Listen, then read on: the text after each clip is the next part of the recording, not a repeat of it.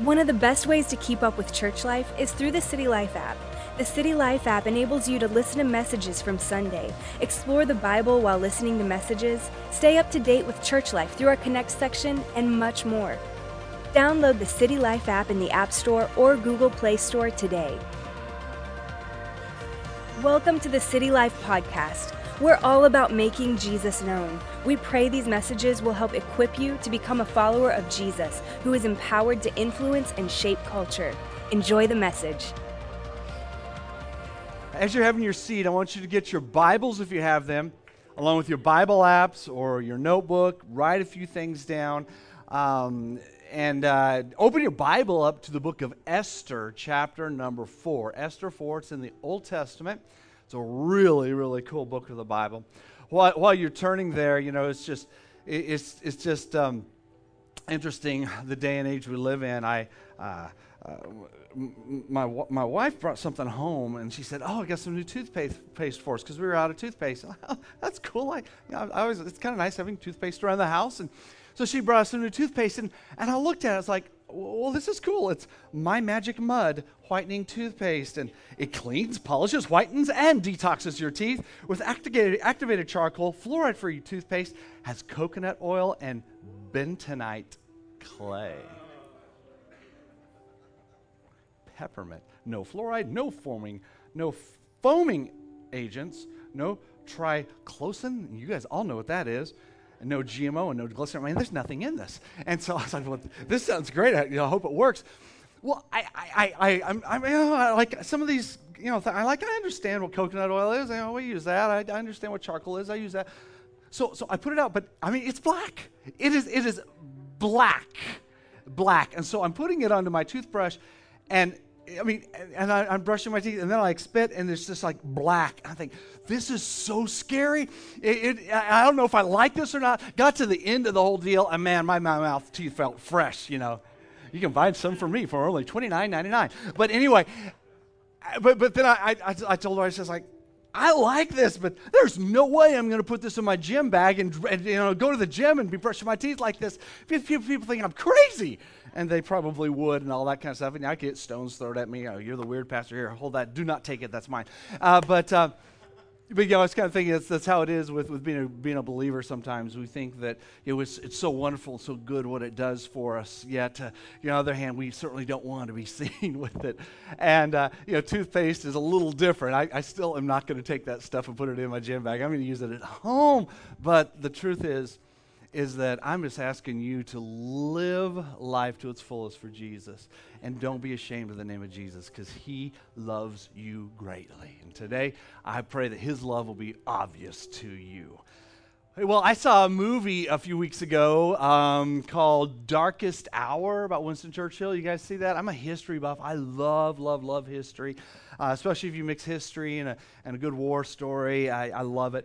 Well, Winston Churchill is kind of like a personal hero of mine, and he was I know his story, and I wish they would have gone into more depth in his story of how he really was not as much loved as it appeared to be in that movie. But he was a rather stout man, and he was mocked really for most of his life and just belittled.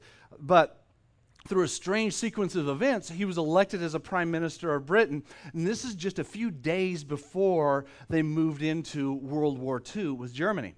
And we know history. He led his nation like a hero. I mean, he is a modern hero. Interestingly enough, though, this modern hero was literally voted out of office just a few weeks after the war was over. Nobody ever talks about his successor, though. But everyone knows Winston Churchill. And why? It's because he was born for that position at that time. He was born for greatness. His past didn't matter. His future didn't matter. But he is a modern hero as a result. And I want to talk to you today about being born for greatness. Some of you feel discouraged and beat down and frustrated. Others of you, you're hurt. Maybe you're wounded. Some of you here, you might not even feel like you're good enough. And today I want to expose that lie. Because you were born for greatness. It's true. I mean, if you have made Jesus Christ the Lord of your life, then God has predestined you to be a great and notable person, and I mean that. See, there's no one else quite like you, and you are very important in God's grand scheme of things. And your life is intended to be a blessing to many people, whether you feel it, believe it, think it, or not right now.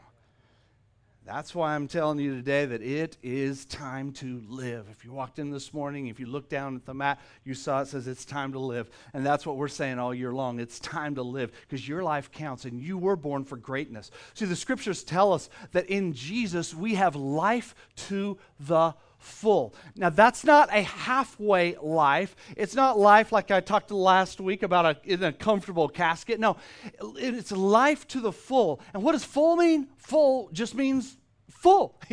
When you're full, you spill over, and whatever's in you is going to come out, and that's Jesus. It's going to splash onto others. Jesus said it well. He's in John 10:10. He says, I have come that you may have life and have it to the full. And Jesus didn't call you and rescue you to make your life better and just so that you can be happy. No, you're actually blessed to not just enjoy it yourself. You are actually blessed to be a blessing. You are blessed to be a blessing. So you have purpose. Every one of us does. Okay. Now the Bible tells us this, that Abraham is like our spiritual father, and we have been adopted into Abraham's family. So whatever blessings were spoken over Abraham are the blessings for us as well, because we have been adopted into his family. God said to Abraham, he said, I will make you a great nation, and I will bless you. I will make your name great, and you will be a blessing. See, it's God's plan to bless you with life to the full. God said it to Father Abraham. He said, I will bless you, and you will be a blessing. So you were born for greatness, and it's time to live it, guys. You look in Esther chapter 4, verse 11. Love the story. It's an amazing story. It's just an incredible book of the Bible. If you've never read it, you should just go sit down this afternoon and read it. Amazing story. It's part of the life of King Xerxes. Many of you know King Xerxes, not from the Bible, but really from the story of his army that was defeated at Thermopylae by the Spartans when they attempted to take Greece. You guys seen the movie 300? Okay, that's it. So that's Xerxes, okay? He was not a cartoon man. He was real. Well, but he was also a very intense and easily angered type of man. Nobody crossed Mr. Xerxes. Well, one day, King Xerxes, his wife, his queen, she disobeyed him, and he got angry, and he just got rid of her. He's just, I'm getting rid of you. And so what he did is he commanded that the most beautiful girls in all of the kingdom be brought together so that a new queen could be chosen from among them. And among these, I mean, it's kind of like the ancient version of the original version of The Bachelor. I mean, that's really, really what it was. I mean, and so all these girls were lined up, and one of these girls was actually Esther. Now, Esther was a Jewish girl, and she found favor and sympathy of the king above all of the other girls. And so this actually, she eventually becomes the queen, and, he goes to take Greece. And then we see 300, but we don't ever know but Esther's the girl there, okay? So eventually, the king chose Esther to be the queen. He placed the crown on her head, but she never revealed her family background, which would have caused a problem. You see, because the Jews weren't well thought of. They were God's people. And after she was chosen, some problems developed. You see, Esther's personal coach, kind of like her advisor, even like an adopted father in a sense, Mordecai. He was a Jewish man also. He heard about this plot that was forming in the palace to destroy the Jews. And what it was there was this key assistant to the king, basically the second in command, and his name was Haman, Haman. And he conceived this anti-Semitic plot, and he received the king's approval to exterminate the Jews. I mean, this was like the original extermination plan. And so what happened is Mordecai told Queen Esther about the plot. And he insisted, you need to use your influence because of your position, and you need to boldly go into the throne room of the king and beg for mercy for the Jews and for yourself. You see, God had predestined Esther to be there. She was born for greatness, even though she came from the wrong family and she came from the wrong country and wrong background. See, she was blessed to be a blessing. Now, the problem with this is there was a huge hurdle because the law regarding this says that the entrance to the throne room, nobody can go in there unless they're invited by the king, and even Queen Esther had to obey that. And so you look at this in Esther chapter 4, verse 11. You'll follow along with the story with me. Esther 4:11 says, all the king's officials and the people of the royal provinces know that for any man or woman who approaches the king in the inner court without being summoned, the king has but one law, that he be put to death. So it was the law. It wasn't even just his explosive anger. The only exception to this is for the king to extend the gold scepter to him, whoever walks in, and to spare their life. So, of course, she was reluctant to take action because she's like, if I go in there, I'm going to be put to death and going into the inner court of the king. But the thing is, Xerxes has a reputation, doesn't he? And she knows that reputation. Everyone does. But God had elevated this Jewish girl from the wrong town, from the wrong country, from the wrong family, and God placed her in a position of influence so she could win favor with the king. See, God blessed her to be a blessing. It's a greater purpose for her than to just simply enjoy the atmosphere, the perks of the position, the fine foods and banquets and the powder rooms and the elegant palace and the exquisite social events that came along with being the queen. See, she was placed there by God to literally save a nation.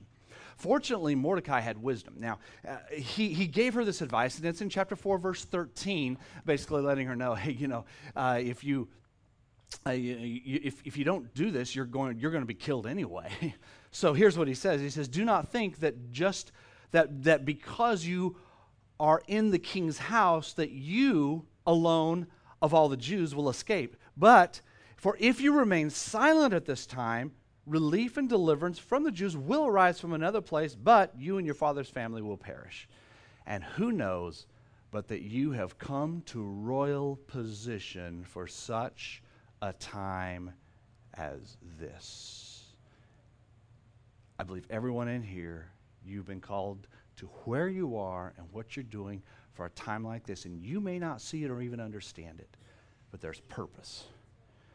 See, Mordecai encouraged her to develop confidence in God and in herself and to approach the king and to go right before him. And she did. And the interesting story, it all pans out incredibly through a sequence of events. Haman's plot to destroy the Jews was exposed. The king exploded. He went livid. And he thought that Haman was trying to kill the king and even rape her. And so, he's like, don't make Xerxes angry, You know what they did? Is they took Haman out and they publicly impaled him on a pole right out in front of the palace. And what happened is the Jewish people were set free from that law demanding that all the Jews be killed. It was supposed to go into effect the next day.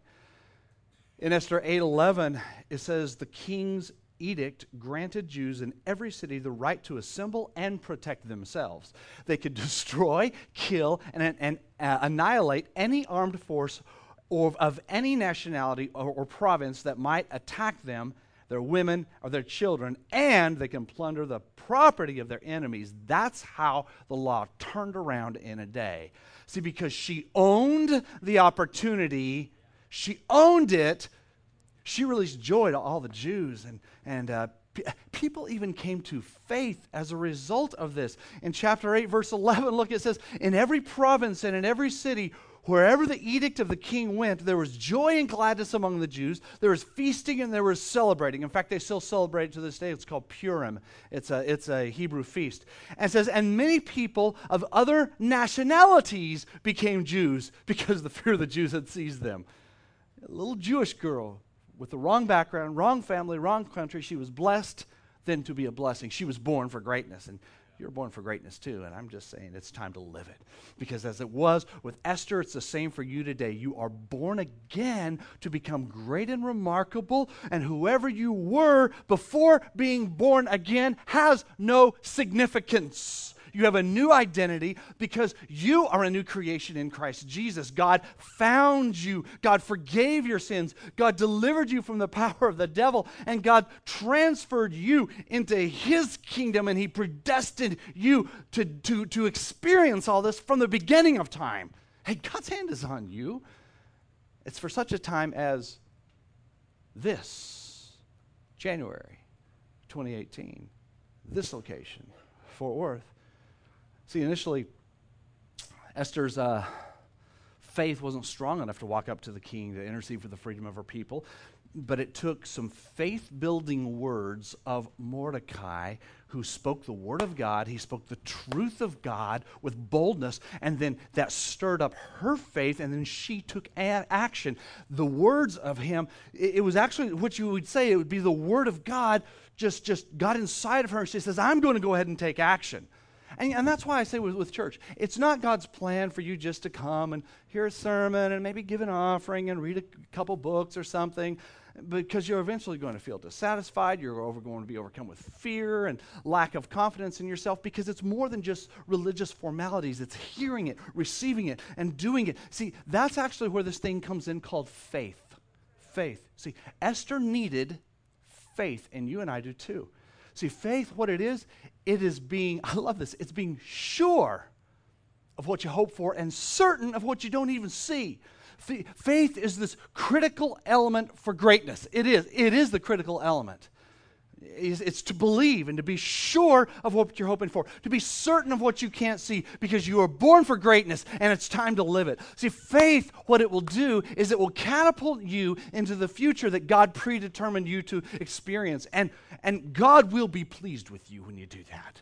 So a lot of people think, well, God, He's pleased with people when they have perfection, and so they try real hard, but they keep failing. It's like, oh my goodness, this just feels like I was in school, or maybe with my parents. I can never ever get it right. But see, God isn't that way. Faith is what pleases God. The Bible says, without faith, it is literally impossible to please God. Did you catch that?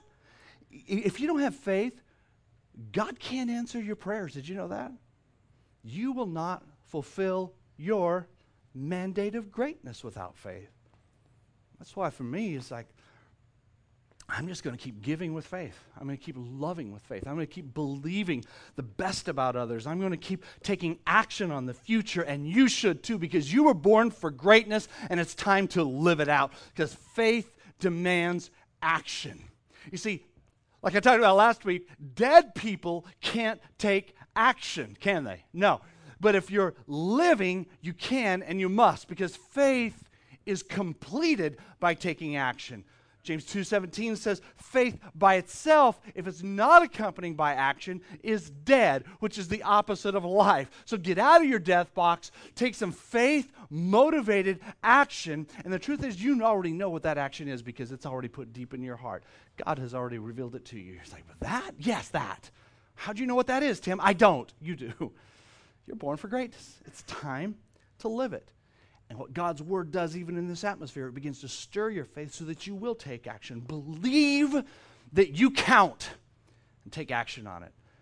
And for me, as a pastor, there are a lot of different areas, and it could be my family, it could just my personal life, could be this church. But for this church, I believe soon there's going to be a day when there will be over 1,000 people attending our weekend services. I'm also praying that 500 people will make the decision to follow Jesus Christ this year. That's part of my vision for this year. And I believe that. I believe that. But what am I doing at the same time is I'm doing things, everything possible right now to prepare for it. I'm not sitting and just waiting, well, I hope it happens. No, I'm acting on my faith, which means I'm focusing my efforts to achieve what I believe that God has in store for your church and for this city. I'm going to tell you guys, that is how to live, and you can do it too. Jewish people, they remained in slavery and in bondage as long as Esther was not sure about acting on her faith, and she was afraid to take action. No action really means no faith, which means you're in the box. Catch that? There was no change in circumstances because there was no real faith. There was no life. Say, for example, you can't just say, well, I'm going to be a successful man or a successful woman and use that to touch and influence other people. But no, really, what you have to do, start off with, is like, you just need to begin to search for a job. And it's like, well, which job? Well, any job will work. I mean, I remember, like even through college, I I worked nights. That was not the best thing to do, working all night, stocking shelves in a grocery store and going to school during the day. That wasn't fun, and I hated it. But you know what? Even if your job has nothing to do with your destiny or your dream, do it honestly and be a blessing to your boss even if you don't like him or her. That'll preach right there. And then you'll begin to find your own frustration easing away because you know that God has his hand on you, regardless of what it looks like right now, and doors are going to begin to open up for your future. You can't just say you're going to be successful and someday you're going to make millions to support God's work. No, you actually have to start walking in excellence now in every area of your life. You need to involve yourself in business activities, and you need to study the business culture. You need to build relationships with other successful business people to learn from them and learn leadership, learn management, and take some risks and draw up a plan and implement it. See, and just do this, make this motto something that I train my kids. One of the first scriptures they learn, every one of my boys, is I can do everything through him who gives me strength. It's him. See, the future is now.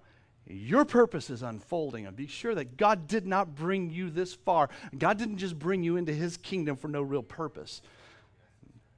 No, he brought you and he brought me with a specific assignment for us, even though you may not know what it is, just like it was with Esther, because you were born for greatness. And it's time to live it. Oh, but Pastor, you don't understand. I mean, there's this huge mountain in front of me, and it's big, and it's just going to scare me. Well, Jesus says, have faith in God. And if anyone says to this mountain, be removed and go throw yourself into the sea, and does not doubt it when he says it, and he believes that will happen, it will be done for him. Oh, but you don't understand. I mean, the nature of my request, what I've been praying for, is so huge and it's big, and it's going to work. Well, Jesus says this, because that's how you do it. You know, Jesus says this: whatever you ask. Wait, just say, whatever you ask for in prayer, believe you have received it, and it will be yours. The Bible can't lie. Jesus said this. My goodness. I mean, nothing can resist or withhold your faith when it's exercised. Did you know that the scriptures even agree with the laws of physics? Whoa. You know, one of the laws of physics is this, is that, and those of you who are, you're building airplanes or whatever, you understand this, is that, here it is, I have to read it though, it states that in order to cause a stationary object to move, force must be applied, right? Well, in the spiritual realm, that's faith. Faith is the force. It causes, it stimulates, and it initiates action. I love physics and I love faith. See, God sent Mordecai to Esther to stimulate her faith to action, and bam, that force took off. So get around people of faith. Get into a church where faith is being preached and taught, because faith comes from hearing the message. And the message is heard through the word of Christ. And that's another important reason why we should always take church as something serious, not a perfunctory obligation. See, that's why we come here and we take notes and we listen intently, and God begins speaking and downloading specific action items for you. In fact, you should be able to leave church with 2 or 3 or 4 things every time that God wants you to act on, and you know it's from God. I mean, for some of you, even like around here, you go over that and study that next steps wheel and decide, what is my next step that I'm going to take just to get more into the plan of God for my life, because you were born for greatness, and now it's time to live it. So thank God that you're unique. You're a one-of-a-kind man or a one-of-a-kind woman. You are called by God for a specific purpose on this earth and in this city, and you were born for greatness. Psalm 139. Oh, I love it. It says, you created my inmost being. You knit me together in my mother's womb. I praise you because I am fearfully and wonderfully made. Your works are wonderful. I know them full well. My frame was not hidden from you when I was made in the secret place. When I was woven together in the depths of the earth, your eyes saw my unformed body. All the days ordained for me were written in your book before one of them came to be. How precious to me are your thoughts, O God. How vast is the sum of them. Were I to count them, they would outnumber the grains of sand. God loves you. Your best is yet to come. Your future awaits. Your purpose will be fulfilled. your faith and your action will get you out of that death spiral, and you're going to make it happen because you were born for greatness. And I'm telling you guys, now it's time to live it. The destiny that you have has been determined by the Lord, and it's going to cause your faith to grow. And when our faith grows and we take action, we're not displeasing God anymore, because I'm going to tell you guys, you're not anymore that victim of abuse. You are not that statistic of neglect. You are not the loser that you keep telling yourself. You need to stop the negative self-talk, because it's beating you down and keeping you from taking action, because your life counts, and it's up to you to jump in and do it. Jesus says, I have come that you may have life and have it to the full. Things may not look all that great right now, but there's hope. There's hope. John 3:16, one of the most quoted verses in all the scriptures, tells us that God so loved the world. Now, that world doesn't mean the ground of the earth, it means the ethnos, the people. I love it. That he gave his one and only Son, that whoever believes in him will not perish, but will have everlasting, eternal life. And verse 17 goes on to say, listen to this, this is important. Because there's this misconception about God that he's after you, he's chasing you to chase you down and beat you up. I hear way too many in our culture talking about that. I don't know where they get that from, because the scripture says in John 3:17, God did not send Jesus into this world to condemn the world. Did you hear that? God did not send Jesus to condemn you. He didn't send Jesus to condemn you, but to save the world through him. In Jesus' life, in Jesus is eternity. You may have been condemned by others and put down by your peers. Maybe your mom and dad made you feel like you were never good enough. Maybe it's been really tough today to even believe what I've been telling you, that you were born for greatness. But I'm exposing the lie today. They were wrong. They maybe didn't mean it. In fact, they were probably just acting out of their own pain and insecurities. But you cannot let those feelings of worthlessness, those words of pain, and those emotions and those memories to keep you beat down, continually telling you, you're not good enough. No. It's time to live, and you were born for greatness. If Jesus himself is not out to get you, then who is? He died for you so you could have eternal life. Today we're participating in Holy Communion, which is when we remember what Jesus did for us and how he loves us unconditionally. At City Life Church, we practice open communion, which means you don't have to be a member to participate in communion, nor does it equal anything else except it's just being part of the family of God. If you're part of the family of God, I want you to receive this and I want you to enjoy it.